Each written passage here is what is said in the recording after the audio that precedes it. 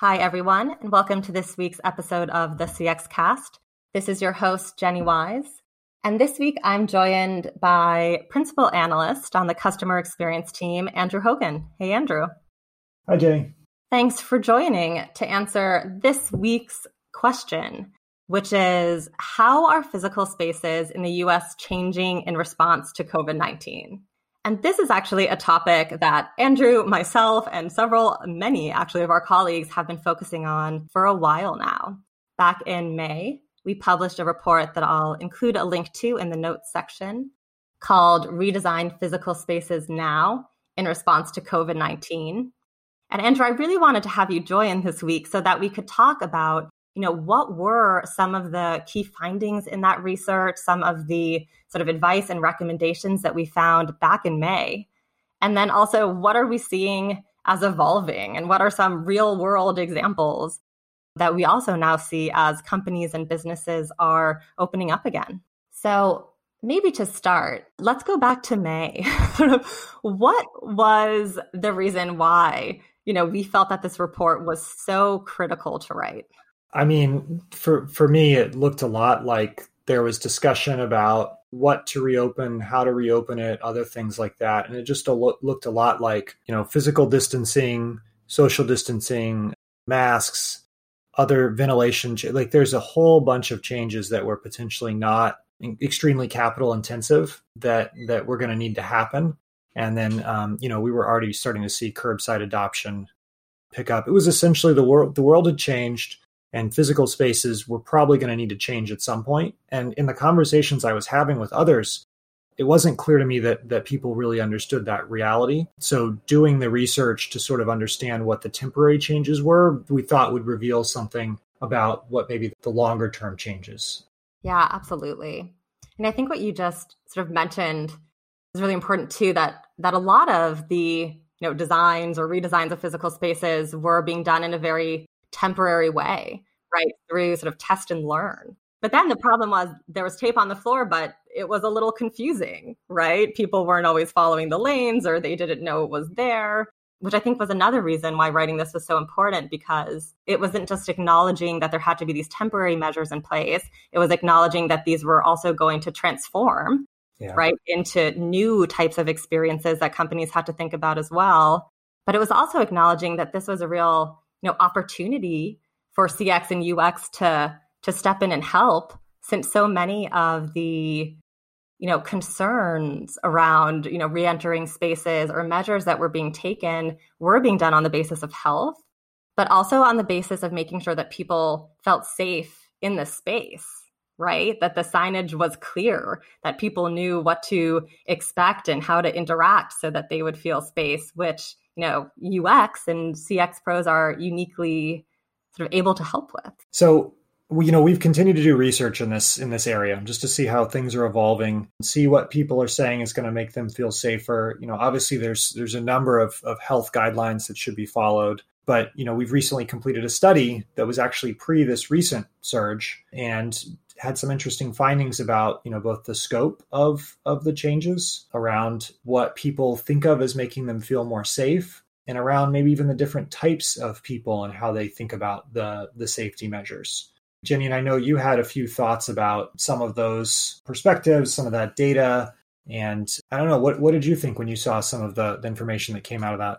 Yeah, so this data was really interesting because, when we set out to do the initial research, what we did was we proposed recommendations, right? And they were things, such as make sure that you're managing customers' access to physical locations by limiting operating hours or reserving certain hours for at-risk populations. And they were relatively high-level recommendations, right? But then when we were having all these discussions and, companies are saying, well, which ones do I do? It's asking, okay, well, what do customers need to see and experience to actually feel safe to go into the location, sort of above and beyond these high-level recommendations? And I think there were a few questions that came out of that, which the survey looked at, right? The first is, what is a need to have versus a nice to have to enter the location, right? And so in the survey that you mentioned, it actually pieced out all the different measures that you could do, right? Like employees wearing a mask, customers wearing a mask, putting up plexiglass or some other physical divider in the location between the customer and the employee. And we saw people sort of select if it was a need to have. I will not enter your space unless you do this versus a nice to have. And then I just thought that was really important too, because it got at, can you think about prioritizing this? But then also, how are we going to maybe see these things shift, right? As people begin to see this evolve, right? Or maybe are influenced by how other people are interacting in physical locations as well. So that was one bit of granularity that I really like to see in this survey. I think you mentioned how things evolve. Obviously, people's attitudes towards masks have evolved. Yeah. And, I'd expect their attitude towards air and how much air is in there and what airflow is like would continue to evolve. And then I know something you've been digging into a lot lately, curbside, and just the idea of a connection between physical and digital and how important that's been. What have you seen there? Yeah. So, and this is actually where the data is really interesting, we're mentioning here. So a big piece of sort of early recommendation, right, was to redesign in-person services to reduce human contact, right? And that included dispersing spots for common customer tasks so that, pickup and checkout and returns are all in different locations to reduce high traffic. But then also another one was how can you digitally augment in-person journeys, right, to create more contactless product exploration. And so thinking about how companies are going to need to shift, especially as they go past this temporary phase into sort of the new normal, there was a lot of emphasis on these new technologies and features and services to roll out. One thing that was really interesting in the research that came back was that when people said what they need to have from a company, was that they needed things like masks and sort of the basics of safeties, but things such as contactless and curbside, I'll say, weren't the most important for them, which I think was a surprise. But I think that also then means that we have to think about why that might be, right? Is it because these people aren't even considering going to that store because perhaps they're now fully doing all of their purchases online? Right. So we don't care if you have curbside because I'm no longer going to go to your physical location. And so I think that was something really interesting to see when we recommend physical locations changing to reduce contact, right, with more reliance on digital.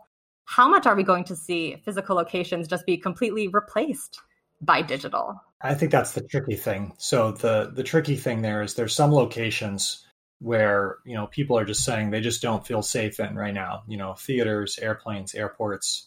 A high percentage also said restaurants as well, even if they're outside. And I think that the reality is some physical spaces will just need to really change dramatically in terms of what they offer. And it may just be a long time before people feel comfortable with that. Even if, maybe retail overcomes some of this, the benefit of like a movie theater is going to a movie theater and watching something. And if people don't want to be inside, it's at a tricky spot. And at that point, you're thinking about whether there's some business model innovation that can happen there. Right. And just one more thing that I think was really interesting there that we don't spend too much time on because it's almost beyond the realm of what, companies can control is how much of a customer's willingness to re-enter a physical location is based on the design of that location, on how sort of the company has sort of change their employee sort of function inside the store, or how they are thinking other customers in the store are going to react, right? So there's sort of this trust that needs to be built from the companies to feel like you are comfortable re-entering their stores. But then there's also this trust between the consumers who are going in the stores as well.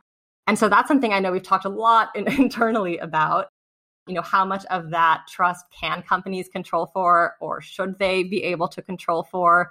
But I think that is an interesting element that companies need to keep in mind when they're thinking about the factors that, will influence whether people go into their physical locations or not. Yeah. To underscore that, one of the biggest things that people said made them feel unsafe were when rules and structures weren't being followed, when there was a lack of order. I think in a time of lots of anxiety, the more order and clarity you can provide about what's expected, about what to do, about what's changed, that plays just a huge role. And seeing other customers not follow those rules becomes really problematic. But then it's also extremely unfair to expect most employees to enforce customers who we know the number is somewhere between like 5 and 8% actively reject all of these measures and changes and become frustrated by it. So it's a very tricky balance that most businesses are in here, as a result of the current situation in the US. Mm-hmm. Absolutely. So Andrew, I'd love to hear from your perspective, sort of from the initial research that's been done, sort of what you're seeing happening in companies or this sort of new data set. What have you found sort of especially surprising or compelling? So I think the way in which that question that you mentioned earlier, Jenny, was answered in terms of what's a must-have versus a nice-to-have, that it's essentially like people just want an array of things. They want an array of measures that are sort of overlaid on top of each other, whether that's wiping things off or wearing gloves or, people are sort of just throwing things against the wall. And I think one of the things that almost needs to happen is as the science and the health improves, which I am wildly unqualified to talk about, like a galvanization on the expected things and physical space changes that will happen. I feel like that would be really helpful for people to even understand whether all of this is important or whether the sort of like safety and health theater, some of that should sort of fall away. And it just feels like it's not clear. And that feels reflected when you ask people a range of measures and they sort of go, all of them. And I think that's one of the things that'll have to change moving forward. Maybe all of these measures are just not going to be, they're just not going to be necessary, but there's a lack of comfort right now from, the average person at what's a big deal and what's less of a big deal. Yeah. And so I'm curious to dive into that thought more, because there is, one sort of key finding here, which is not just how safe is the environment, but how safe do the customers perceive the environment to be, right? Sort of very CX-like, right? How the customer perceives the experience. And so if customers want to perceive safety, there have to be these really salient cues that things are safe, right? So even if you're thinking about sharing a touchscreen. Yeah, like contactless payments or very visibly, spraying things down, even if maybe that's not as important. Those things may continue to be important, even if from a health perspective, they're not thought of as that critical. And that's something that I would expect to see change, where some cues will become a lot more important than others. And I just don't know if it's clear which cues those are and whether, there's even agreement among customers what those things even are. Yeah, because I know today, and the reason I was thinking of that, and I was trying to think of the example in my head, which was when I went to the grocery store, and they're essentially making everyone do self-checkout, right? So I have to touch this self-checkout touchscreen, but there is like no ability for me to sort of get a wipe to clean it before I touch it. I don't see any employee spraying it.